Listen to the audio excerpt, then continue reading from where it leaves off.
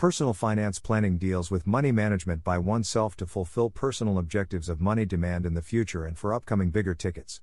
Ending up taking too much risk for a given term and withdrawing when the portfolio falls to unbearable levels, or hold on to an underperforming instrument for long term without considering the opportunity cost of investing. A financial advisor is incumbent to protect from the financial disgust. Thanks to SEBI differentiating advisors and distributors because both recommend schemes, the advisor do it for good of the client and distributors do it for their sales commission. 5 Equity investment mistakes common people do and blame the market for being irrational. Trading in and out. Buying and selling stocks based on the price fluctuations are speculating without technical analysis. Profiting after an intense analysis of the charts, the probability of winning the trade is rock bottom. People with less emotional intelligence and weak-hearted should stay away from direct stock picking. Without prior knowledge of the market, or the stock will soon burn fingers on every action of the market participants. Trading in and out is making money for your broker and he is not your friend. Back in days markets were operationally inefficient, trading charges were a hefty 1% of both buying and selling. Tax and commission. Investors ignore taxes and commissions that are part and parcel of investing.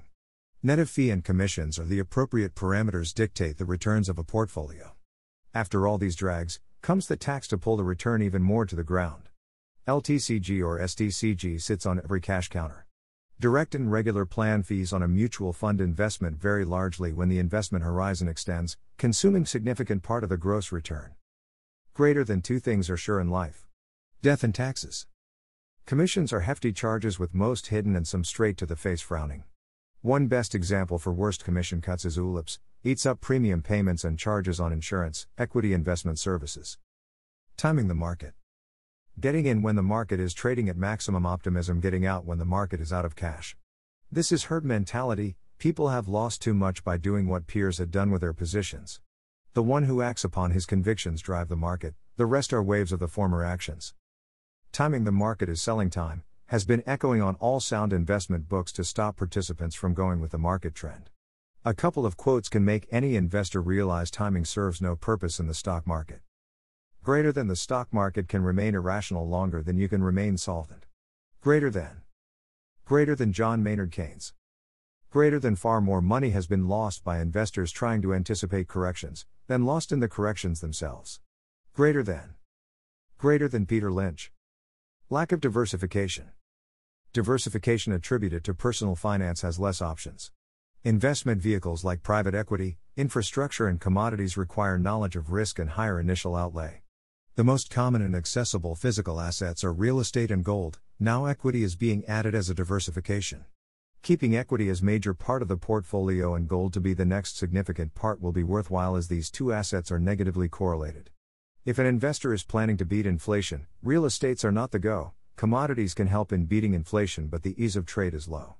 Professional money managers diversify within the same asset class to maximize returns or control risk.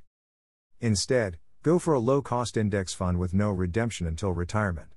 Mutual funds are better if the investor knew how they operate and limitations of performance parameters. Mutual funds versus index funds versus ETFs. Penny stocks to buy. Cheapness in the market jargon specifies the price that is unreflected, that an asset intrinsically holds. When markets are less efficient, participants trade only on hot stocks that shuns the boring stocks out of the league. The major part of the market is untouched, implying the stock prices fail to reflect the inherent value of the business. For a billionaire, million is cheaper. In the stock market, to use the word cheap, a researcher has to dwell on loads of data, crunch numbers, after intense research factoring all the activities of the business to arrive at a number that is expected to represent the value. No surety, the number would be right to act upon. The mended value is then compared to the market price. If the market price is lower than the processed value, the stock is said to be cheap. Greater than penny stocks are cheaper relative to personal income, not to the market. If market efficiency holds, penny stocks are priced legitimately. Don't buy into stocks that are cheap for you. Buy stocks that are relatively cheaper fundamentally. Buy into quality companies and hold. Doing a SIP in index funds is the best alternative to gain market returns without being directly involved. Oh, thank you.